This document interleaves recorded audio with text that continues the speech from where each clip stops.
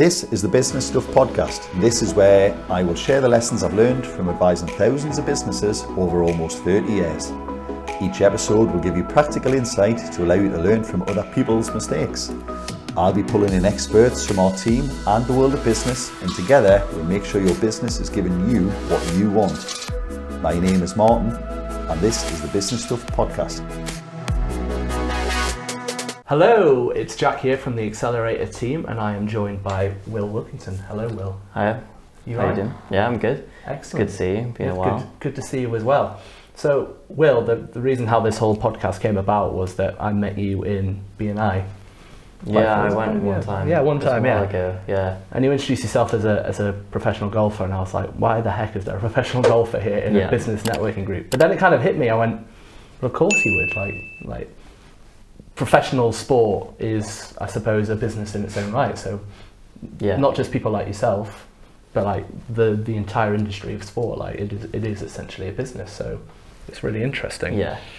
And obviously we're here to talk about the similarities between professional sport and business itself. So it's really interesting. So be really interesting to kind of a little bit of background on yourself then, in terms of like where you are in your professional career right now, and kind of what your aspirations are, and what the kind of roadmap for you is to be in the next few years. Yeah, cool. So I suppose obviously I've started golf at 8, done all that. Played golf since then, so played it a while. Left school, I didn't go to college, so I stayed here and met my coach Steve Bainbridge, and we did some good work. Mm-hmm. And I had some good finishes at national level within our first year, and turning pro was always the goal. It was just a case of when. Mm-hmm. And then there's a couple of things we needed to work on, technically, mentally, that kind of thing, before we probably went down that route. And then just last August we decided to do that. So I guess as a forecast, I'm playing Tartan Tour this year. So I just found out I'm getting into the first event. So off that I can predict I'm probably going to play all 13, which is a really nice place to be. Got a full season. And then from here, I guess just we're going to, if I play well and play well enough, Q School is a very good place to be at the end of the year. The Challenge Tour cards have reduced this year, so it's a little bit harder to get in through Clutch or Tartan Tour. So hopefully there'll be a few more cards at Q School, and they'll look after the players there. And I have a feeling everyone's going to go there this year, so it's going to be really competitive. It is really interesting because everyone probably thinks about professional golf and they look at like the Masters and this obviously new live golf stuff, but there's still that thriving kind of professional scene kind of underneath there, where the new talent develops. Yeah. And obviously that's where you are, so that's fantastic. Yeah, like players that have gone to college, they can kind of get invites and bounce into higher levels. And the way I've decided to do it is just turn pro and ideally just graft my way up. Like sheer willpower sort of thing, I guess. sheer power of will. Yeah. No, that's great, fantastic mindset, which is obviously something we'll get onto. But it's probably good to say that you are looking for sponsorship. If anyone out there is looking to sponsor a professional golfer, then feel free to reach out. I suppose the first thing I wanted to quickly touch on before we get into the meat of it was the history of golf as a professional sport is very interesting, and I just wanted to kind of touch on that, and just be really interesting for you to explain kind of what that journey's been like. Yeah, so obviously starting like with the tours. The PGA Tour was kind of the earliest one, so that kind of was founded in 1916, and that was the main place to play. And then along came the European Tour in 1972, and that's now the DP World Tour, so everyone knows that as that. And it's kind of split the hemispheres in half. Exactly. Europe, yeah, because before that, obviously, the PGA Tour was just a monopoly. It took all the players, had all the revenue, and then some players, obviously through Europe, would choose to go to the European Tour. I assume back in the day it was a bit easier to do that, and then obviously kind of the European Tour players would stay there and try and get over and play a bit of both. And you had the majors in between, so players were always going to be playing. But there was that freedom of movement though for them to play, kind of pick and choose.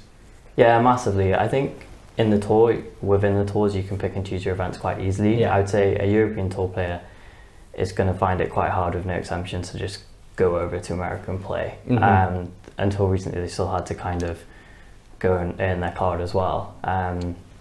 So if you weren't exempt, there was a massive line through the middle. And then obviously Live came in 2021, which is a big one, because obviously everyone's saying it's shaking up the golfing world, which it is, because the PGA Tour obviously makes its money off its players, and if players want to play 4 days and if they want to be away all the time, that works well. They can sacrifice a bit of money here and there for keeping tradition and doing this, but then players were away for a long time during the year, especially the startups, because they need to make money. So now that LIV's come and they're offering lots of money to these players, and they don't have to play as much and spend time with their families, a lot of them, especially the ones that are on the way out, are going to seriously turn their heads at that. And I mean, that's probably where our first kind of comparison kind of exists, is that that ultimately there are going to be disruptors in the market, and that golf is, and professional sports no different to that. And you see a lot of businesses market themselves as I said, disruptors, the ones that kind of shake it up and make things difficult for the status quo. So you think about like Brewdog, for example, that's kind of an example that immediately jumps to mind.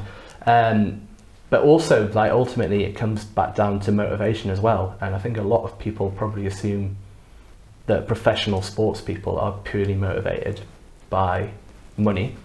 Or by, don't get me wrong, I'm sure they're quite happy with what they earn, and also they love the thing that they do, but also they're still human after all. So when they're given the opportunity, you go, well, actually, how about if you earn more money or the same amount of money, but you have more time with your family? I think a lot of people are going to be like, well, obviously, of course I am. Yeah, it's a no-brainer, exactly. I think, like, people think athletes are these massive selfish people who are just all after money, and they want the fancy car. Particularly golf, or tennis players, for example. Yeah, exactly. Individual sports. Yeah, because there isn't as much coverage, and you don't see as much of them, and they're not big on social media, are they? And golf takes a lot of time practice-wise, so if they make one slip up, it's really easy to say, oh, he's not a very nice person. But they are selfish in the fact that they are making decisions to perform all the time, and every yes or no counts, basically. So every decision does count.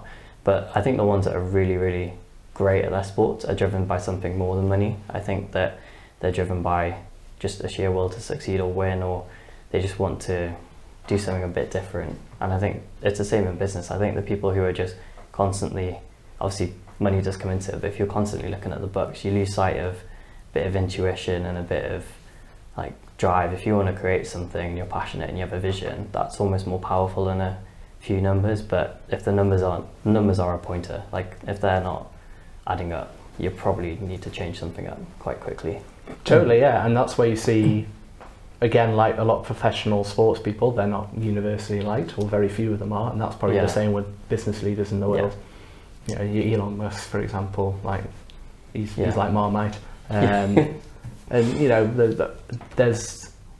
but that's all because down to their sheer attention to detail, the determination of wanting to succeed.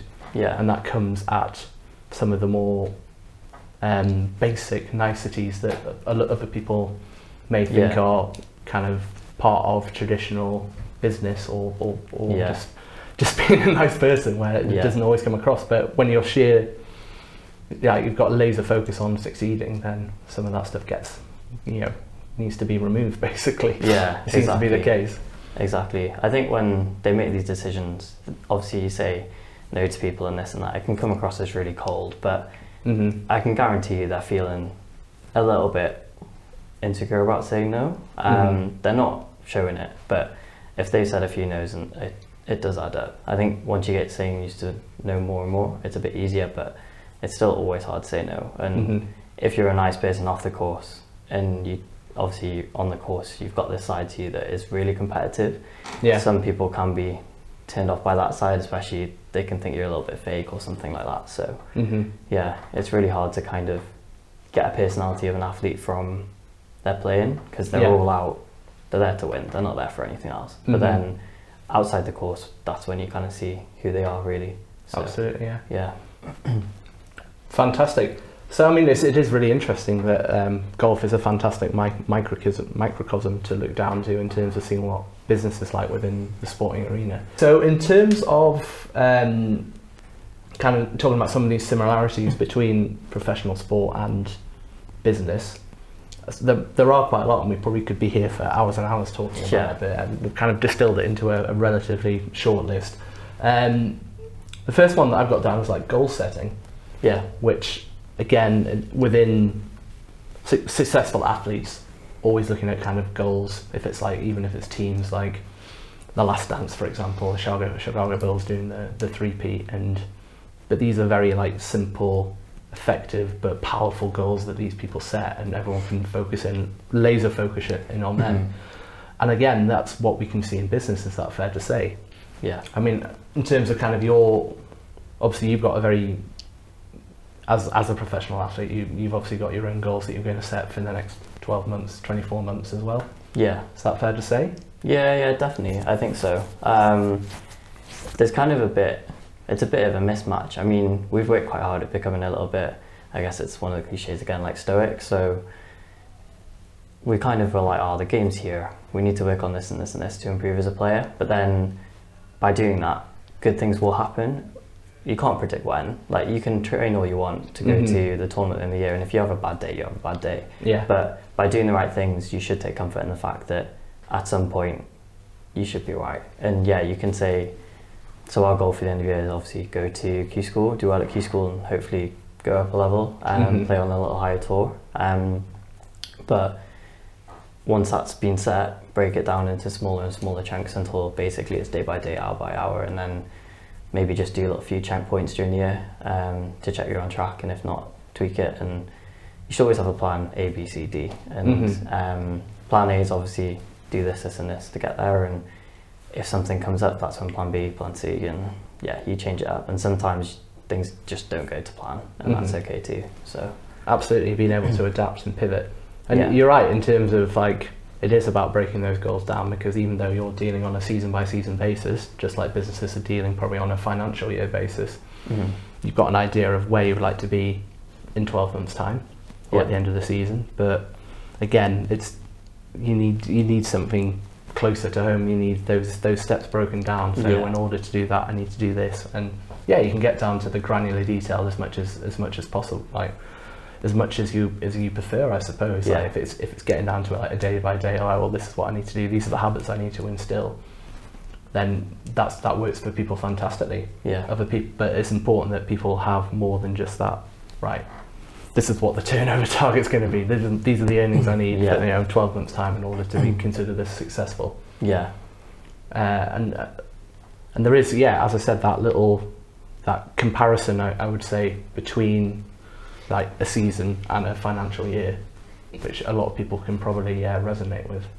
Yeah, definitely. I mean, if you're a business, obviously at the end of the day, to the general public, you are measured by the fact of how much you turn over. And it's no different in golf. Obviously, as a golfer, you are measured by the scores you shoot, and then in turn, the amount of money you get. And everything's graded by how much money you've earned at the year. So, for example, the easiest one to describe is probably DP World Tour. So you've got 150 players, and I think 125, they obviously 125th to 150th, they just lose their cards. And the ones that are in that are fighting. But the only case is, those players, the ones that lose their cards, have just earned a little bit less than the ones that are slightly above. And it could come down to £1,000, and that £1,000 is a shot in one tournament.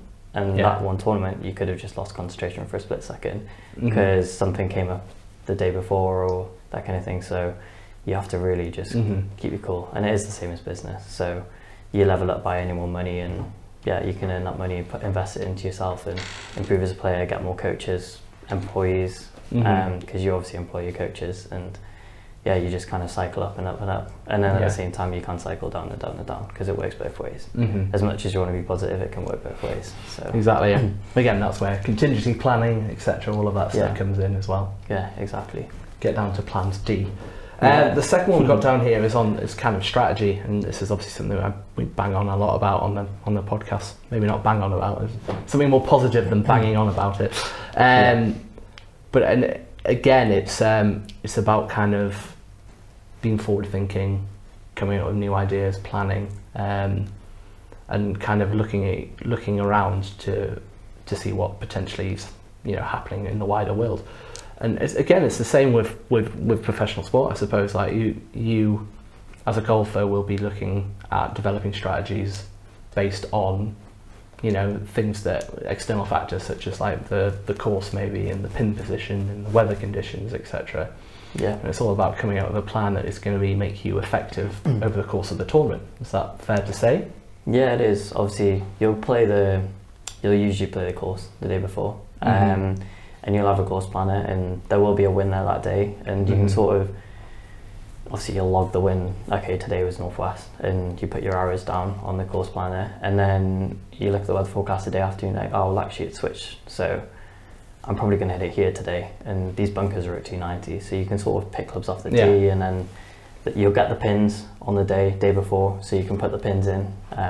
So basically, you can actually play the course in your head the day before, and you can play it with the wind in your head and everything, so you can forecast what clubs you're going to hit from different spots. And then once you play it in your head the day before, all you're doing is going out the day after and doing what you've just kind of imagined yourself doing. Essentially, that's coming down to you basically collecting all the data, all the information possible in order for you to make the best possible decisions. And we can, on the business side, again, there is information out there is data that you are about your business, about yourself, that you can then collect in order to make improvements, for example. So like looking at, let's look at our like age debt, for example. It shows that our credit control is not very good. That information's there, out there. And again, it's in terms of developing a strategy of like, how do we improve our working capital? By improving our the amount of time it takes us to get our money in, for example. So again, it's professional sport is already very good at kind of information and data and insights and using that to improve performance. Yeah, because you'll probably have a system, am I right, to do all that and get all the numbers and absolutely, like yeah. So in golf, I've just got like an RPAS system, so all you do, tap the club, and it'll say where you've hit your shots from, say how far they were, and you'll get a statistical database of how many putts you're holding, how the short game is, like all of this. And basically at the end of the day, it'll tell you what to practice. If you don't already know what to practice, it'll tell you exactly what to practice, and go practice your weaknesses and work on them. And that's pretty awesome. Yeah, it is really good. That's phenomenal. And there's a lot of sophisticated technology out there for businesses, and in reality, are they using any of the software they use to the maximal potential? Probably not. And again, we're maybe using 20% of what they possibly can do. It may take a bit of work to get stuff set up, to build new processes ultimately, but like the potential insights you can get just by putting in that initial work to start off with is massively beneficial. Yeah. And as I said, like professional sport, absolutely streets ahead. Yeah, you can get it literally to it's every shot. I mean, I don't know, people may or may not have watched Full Swing. Generally, it's just the golfers that watch it. There's a show that's come out on Netflix, and Matt Fitzpatrick, obviously, he's just won US Open like within the last couple of years, and he's got every single shot analysed from when he was like 15. So he's got every shot, how far he hit it. So he's got every data point for his business for the last like 16 years, which is frightening. And obviously that's the extreme side in sport, but in business, that's probably exactly what you need. So totally, I'd say, businesses are probably slightly more that kind of way driven, but he's basically, if you want to see what golf's like as a business, go watch him, because he's got every metric of how to improve and what to improve and what to work on. So he's a great example of the similarities at work. Yeah, he's so data driven. That's it's incredible. I suppose another area that we kind of look at, which kind of is strategically based, is again, and maybe linked to kind of the goal setting as well, is that you can, as a professional sportsman, having single clear goals in mind, is that can focus your decision making purely on does me doing this bring me closer to the goal that I'm setting? And that's the mindset we try to like encourage within our businesses, is having that clear purpose, that mission, where they can go like, well, this decision, and it becomes like that. I suppose it becomes basically the filter that they put through any decision. It is like if we make this decision, if we adopt this strategy, does this ultimately bring us closer to achieving our mission or our goal? Yeah. And again, professional sport offers a fantastic insight into that. Yeah, definitely. I'd say the one for me, like making it personal, would be I mean, my chipping is quite good, shots around the green, but my putting from inside 8 foot is a little bit weak. I've been wary of it for a while, start to say it, everything like that. But that's a great area for me to gain shots because I don't really chip it outside 8 feet, so if I can haul out like world class from there, I'm not losing any shots around the green. So then your iron shots, if you miss a green, you're like, oh, this is easy, I can get this up and down, and that confidence will feed through the entire game, guaranteed. So that's a big one for me. Like me and my putting coach are working quite hard to really dial into that and make that a strength. Because once that is a strength, I feel like the game is really, really like solid, really solid. So, and then obviously I've said to people, when you get into pro sport, it's just a mental game. So if our stats are good and we go to an event and they're probably not so good, then okay, ask the question like, what's going through your head? How are you feeling? Like, what thoughts are coming up? And if there are quite a few, then you need to deal with them and ask yourself, where are they coming from? Because you can't have them. You just got to kind of, or well, you can have them, but you've got to be able to deal with them. And stuff does come up, and you want to limit those. So we've talked a lot on the podcast before about kind of self-sabotage, and again, business owners will feel it. You know, anyone working in business and professional sport, again, the amount of pressure you put yourself under, like these self-sabotaging thoughts will come in where the judge will be like telling you that you don't deserve it or you're going to mess up, and again that becomes self-fulfilling, doesn't it? Yeah, it does. Like if you think that and then the feelings come along, guarantee it's going to happen. I mean, if you're like, there's been times you felt a bit like, for me, I felt a bit shaky off the tee, and there's one feel in my swing that if it comes in, like I have a thought in my head and it's like, this is going to unravel, and it's just a case. And then it does. And then it does. You put it into the trees. So like it's a little bit sort of, we've got to fix the technique as well, but you can't have those thoughts. You can't. Like you've got to get them. It just should just be go up and hit as hard as you can, walk after it and find it, and that's a really calm place to be. That's what the guys at the top are so good at doing. They're just completely processed. They do their little routine, their little waggle, hit the shot. As long as they're focused through that, that's all they can do. Anything else they can't. I mean, that's why I just can't understand when someone's standing on the 18th about on the cusp of winning a major. When they put it straight down the middle of the fairway, I'm kind of like, well, mine would have been somewhere over there. I mean, I wouldn't be there to start off with, but I wouldn't be in contention normally. But but if I did find myself in that position and then kind of caught myself, I would feel like, this is when I'm going to mess up. Well, that's the thing with them. Like, they're not scared of success, and they're also very much not scared of failure. So standing in front of a crowd of 50,000, if they duff it, they probably don't care. Hence, they don't think that they're going to duff it. So they'll just be there and they're like, oh, well, I'll give this my best shot, and that's all I can do. And when they're like that, or some of them are a bit more like child's play, they're like, oh, look at this, I can rip this one in there, and it's like the final hole and they're almost showing off sort of thing to themselves. It's like, it's a very internal motivation, and then obviously everything around them, kind of the pressure and the situation just falls to the it is so interesting, and again that's where probably a lot of business falls down, as everyone's so terrified of making a mistake that they kind of go within themselves, whilst professional sport really shows us that you actually shouldn't be afraid of making a mistake or being seen as a failure, because that's where a lot of growth comes from. Definitely. I think when I say I was working on like a couple of mental things earlier, that's like a big one for me. Not being scared to fail and kind of going out and taking what you can from the failure. It's not failure, learning curve. As long as you're being authentic to how you play, you know. Exactly. Then if you take, well, I'm trying to think of an example. Say, obviously that case of you think things are going to unravel, well, you can't really control where it's going to unravel. Like if it unravels, fine, it unravels. So what? Like you just had a bad day. But until that happens, you're just there and you're giving it your best shot. And if you could do that, then that's fine. That's all you can do. Exactly. So then all the thoughts kind of disappear for a bit. We've kind of touched on it a little bit already, but teamwork's obviously another area where there's a huge amount of comparison. And even within golf, which traditionally people will think is a one-man band and an individual just talking around by himself, it's actually nothing further than the truth, really, is it? No, I mean, obviously in a business you're going to be a business owner, you might have a partner, you've got employees. Obviously a really nice environment would be to call it a team and obviously work together to uplift the business. Like, it's a really nice place to be because everyone feels like they've got a purpose and everyone's working really hard.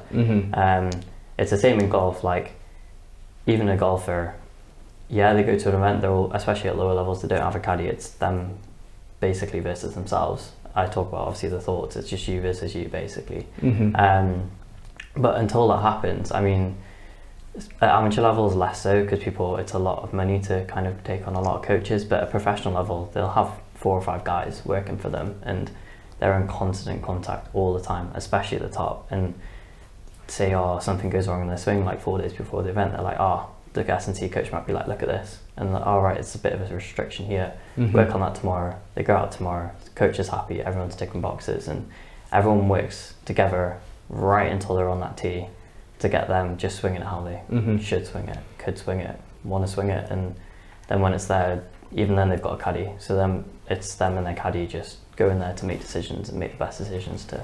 So it's relying on people, expertise, getting people in the right position, doing the right things. Just like you don't want your SNC coach necessarily reading the greens for you. That's what you want your caddy to be doing. But again, businesses will hamstring themselves by having the wrong people in the wrong positions. And again, professional sport will probably provide a very stark example of like when you do things wrong, like, and how badly it can go. It can go south very fast. You can learn that really quickly. And if there's an intuition that maybe something's not right, generally it's not right. You should be saying something to your team and finding like why you've got this instinct. I mean, I had a period where I did struggle with my driver. There were a few things, and I lost some weight, lost some stability, and lost my swing a bit because of that. And obviously that started with a bit of this or a bit of that, chicken and egg.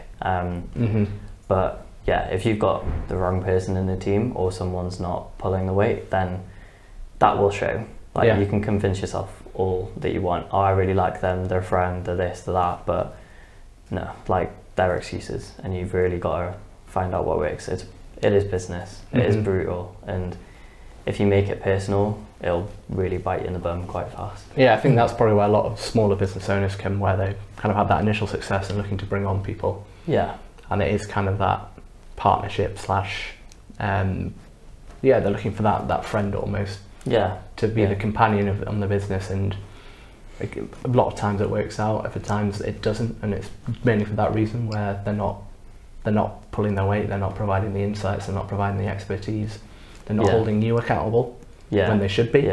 And again, because professional sport is very coach driven, that's where that is an absolute necessity. And coaching is something that's big in business as well. There are business coaches out there, but it's in terms of the dynamic isn't quite the same. It's similar, but there's not.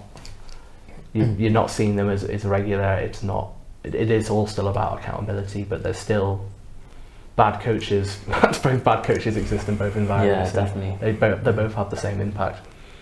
But I think business has learned a lot from sport, and that's why coaching probably does exist. And people are still seeing the benefits of it as well. 100%. I think if you've got someone working for you in business, or in my case golf, I think you want them to challenge you and challenge your thought processes and this and that. Like, someone should always be kind of asking you questions about, why are you doing that? With like that nagging voice, isn't it? And because if they're doing that, they're almost, they're the opposite of you, aren't they? So if you're making your weaknesses, your weaknesses are probably their strength. I mean, me and my coach click quite a lot because we both value hard work, which is great. I'm a bit more intuitive, but he's very data driven, like 100%. He's off the scale data driven, whereas I'm more the other way. So you would argue one's not a strength or a weakness, but together they work quite well, because when I need to be data driven, he's like, he's constantly on my back to be much more data driven, which is unreal, and it helps a lot. And he's also sort of, when I get injured and stuff, I'm a little bit tentative because I have had a bit of a past of things going and it being quite painful. And there are times in the place I feel where you need to crack on, but I'm on the safe side, whereas he's a bit more like, no, get some pills and crack on and play golf. Like, it's your job, you can't just like, it's no longer a hobby now. So we work really well, actually. Like, it's kind of chalk and cheese, but together it works. It really works. That's a really interesting point there.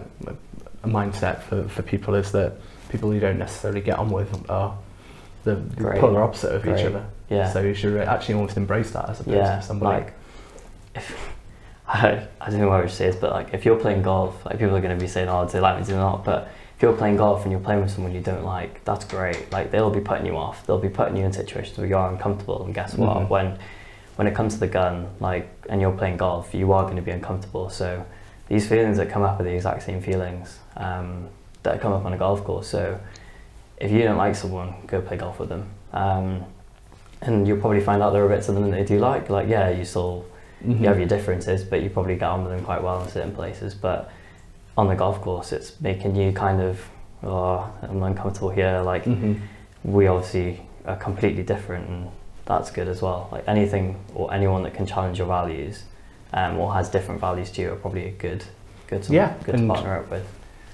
I totally agree. Then the next thing is probably a massive buzzword and somewhat obvious, I suppose, because there's an entire podcast named after it, but high performance. Yeah. I feel like, well, high performance started off in sport, and now it's been, just like this podcast has kind of been pushed out across like businesses as people have noticed the similarities between it.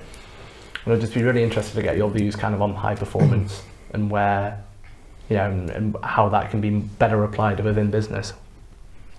Yeah, so I mean, obviously everyone in golf and business as well, they want to just get to the top, don't they?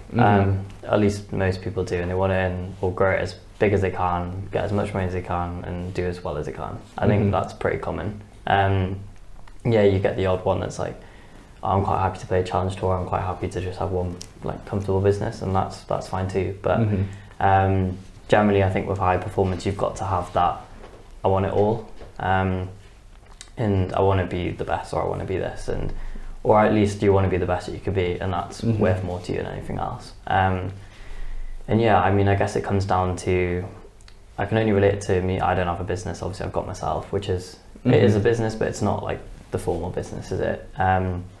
So I'd be like, okay, for me to be a great golfer, we want to build a game of really like the utmost of top stability. So I want to hit my irons great, or chipping them quite natural at, and I want to get better at putting. So you can kind of look at the players that haven't been as long off the tee in the past and be like, oh well, they're prolific at driving, they're prolific at irons, they're streaky putters and they chip it pretty well. And that's because there's a lot of players like that with those kind of stats that looks like a bit of a recipe to success.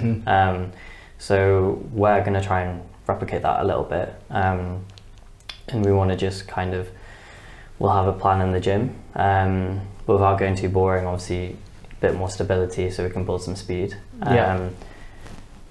Driving was a big one for turning pro. I needed to get that more stable and very quickly, and with the gym plan that worked quite well.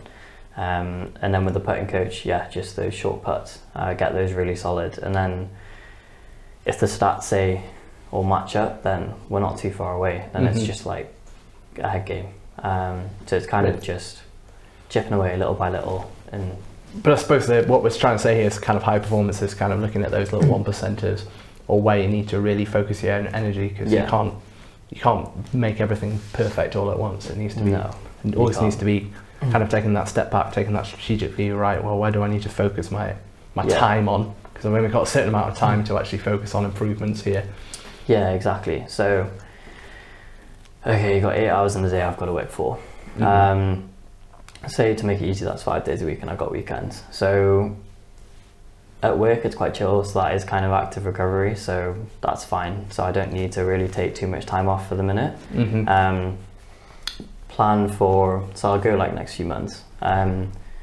Driving on at a bit speed. Okay, how do I need speed? Well, I need stability first. So that goes to my PT Angus, and when he's like, okay, yeah, we've got some stability, which we do now. Okay, how am I going to get this speed? So there are options. I can bulk up, I can move weights fast, or I can do speed sticks. We're going to move weights fast and do speed sticks, and that should lift it up. And then you can forecast how much it's going to bump it up, and that forecast is like 5 miles an hour, which is ideal. Okay, so I'm now at 114, which is to average. Great, I'm like up there with the speed, so I can compete. The distance is no longer an issue.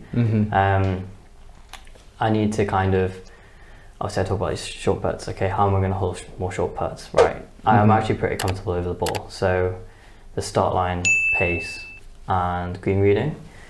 My start line's great. Like, I do all these drills with a gate, just knock it through the gate, and the tolerance is really small. I don't want to get too finesse because it can get quite boring for a non-golfer. But basically, can you start the ball on line?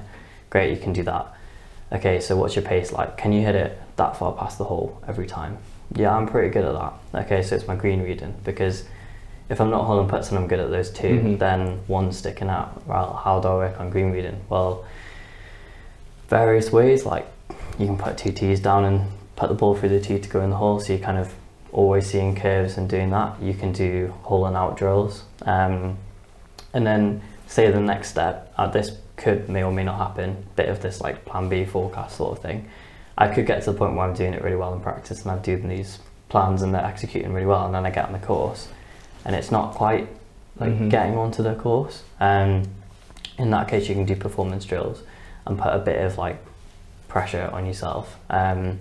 You can put like balls around the hole and knock them in one after the other, and then if you don't hold the last one, you go back to the first one. Yeah, exactly. So and you can make a pact to yourself. It's all about honesty and accountability, isn't it? At the end of the day, you can make a pact to yourself that I ain't leaving that putting green until they've all gone in, and I can guarantee you, if you're having a bad day, it's going to drive you nuts. It's going to be there forever. Yeah, which is again like similar to the feelings that would come out on the course, isn't it? So everything's kind of replicating that in game mode, and that is sort of what like performance is. I'm still learning. I'm still massively on the way up. But it was interesting. You kind of went through kind of some live examples about problem solving, about where I need to focus my energy on, being smart with your time, rather than, well, I know that I'm good at this, I know that I'm good at that, so I need to focus on this, as opposed to, well, I'll just split my time across these 3 things. Because exactly. Not everything is perfectly even, where you need to either focus on strengthening your strengths and bringing up your weaknesses as well. So and as I said, everyone's talking about finite resource in time or energy or whatever, so you've got to really be brutal and go like, well, this is what I need to spread my time on in order to get the most amount of benefit. We talk about Pareto analysis, getting 80% of the benefit for 20% of the effort, and it's just about being smart, working smarter. Training smart, exactly that. So say I've come up with all these plans and I'm like, all right, okay, I'm going to plan my week now with those in mind.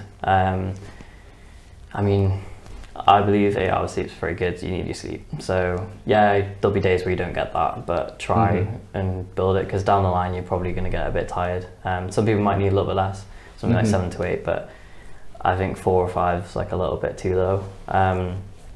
It's okay. I finish work at, well, during the winter on average probably around 9-10 o'clock. So that gives us 6 o'clock get out. So I can't really eat in the morning, so go to the gym. Perfect. You're not wasting time waiting to put food down. You can get in the gym 6:30, 6:15, 6:45 latest. Do your workout. Your body's ready for the day. It's ready to take on training. You feel good. Get some food in. Go to the range at 9 o'clock, and then you are moving really well already. So then you can do your technical work. Because if you do it in the morning, you've got all the time in the afternoon to just let the body settle from all the training in the morning. So I think that's quite a good, you'd blast it in the morning and then do all the short stuff afternoon. Routine again. Again, being effective with your time, time management. A lot of stuff where business again's not maybe as efficient as it can be. And you'll let it rumble on as it is. You'll quite happily have like, well, I've got an hour meeting, let's just fill the hour. Again, as opposed to going, well, hang on a second, if we take a step back here, how can we be more effective, more efficient, more productive? Yeah, exactly. Like asking those questions is really... So having that professional sport mindset, I suppose. Yeah, I think they coincide. I think you can say, I'll have a professional sport mindset, or you can say have a business mindset. I think both of them are quite similar, or very, very similar. It's all about just, everything you should be doing, or everything you are doing, has a purpose for a goal, and that goal is obviously the goal you set. And everything's kind of, okay, I want to be a golfer, okay, I want to be this business, I want to make it into a big franchise, or I want to just expand, or I want to have three Robson Leaders, 4 Robson Leaders. Like everything that you do in your time, I mean, it's a really hard thing to do, it's really, really hard, but everything you do in your time should be towards that. And if it's not, and you like, there's something in the day where you're like, oh, I have put an hour there for this, but you know what, like I don't need to do that. That's not really going towards that. I have to go in a different direction. Okay, like move it away, do what you need to do, and plans change. It's okay to change plan. I used to kind of get bogged down. I've said I'm going to do this, to do it, but be smart. Like if there's something that needs to be done and that's going to help you get to that goal faster, do that. Don't do the hours thing that you said you're going to do that is actually going really well. Like again, it's probably become a strength now, so you need to change your plan a little bit. Or just doing it because it's easy rather than it's right. Yeah, exactly. Like everything should be a little bit uncomfortable. It should be. Going beyond your comfort zone. Yeah, definitely. Yeah, it should be. It really should be. Like you should be thinking like, God, like that's not great. This is a long day. That kind of thing. Like you should be thinking that, because then you are working hard, and then you can tell yourself you're working hard, and then you're just constantly building confidence because you should be outworking the next guy and the next guy. That's what I feel like success comes from. So at least I believe that. I still yet to prove it, but I believe that. So yeah. And I'm sure you will. Yeah, I hope so. Definitely. Well, I think we've kind of covered off everything we wanted to talk about. There's been some really interesting stuff there, some really interesting comparisons between the two, which even though we planned the podcast, we didn't necessarily feel like we were going to cover them, but it was really interesting to get some really authentic thoughts off you. So thank you very much for your time, Will. That's it goes. Thank you for having me. No worries. Well, thank you very much for watching as well, guys, or listening. And it'd be really interesting to get your thoughts on kind of some other areas that we may not have been touched on, because as I said, this is a massive area which we could potentially be speaking about all day. So it'd be really interesting to see any comparisons that you guys have spotted and put them down in the comments. But in the meantime, we'll catch you on the next one.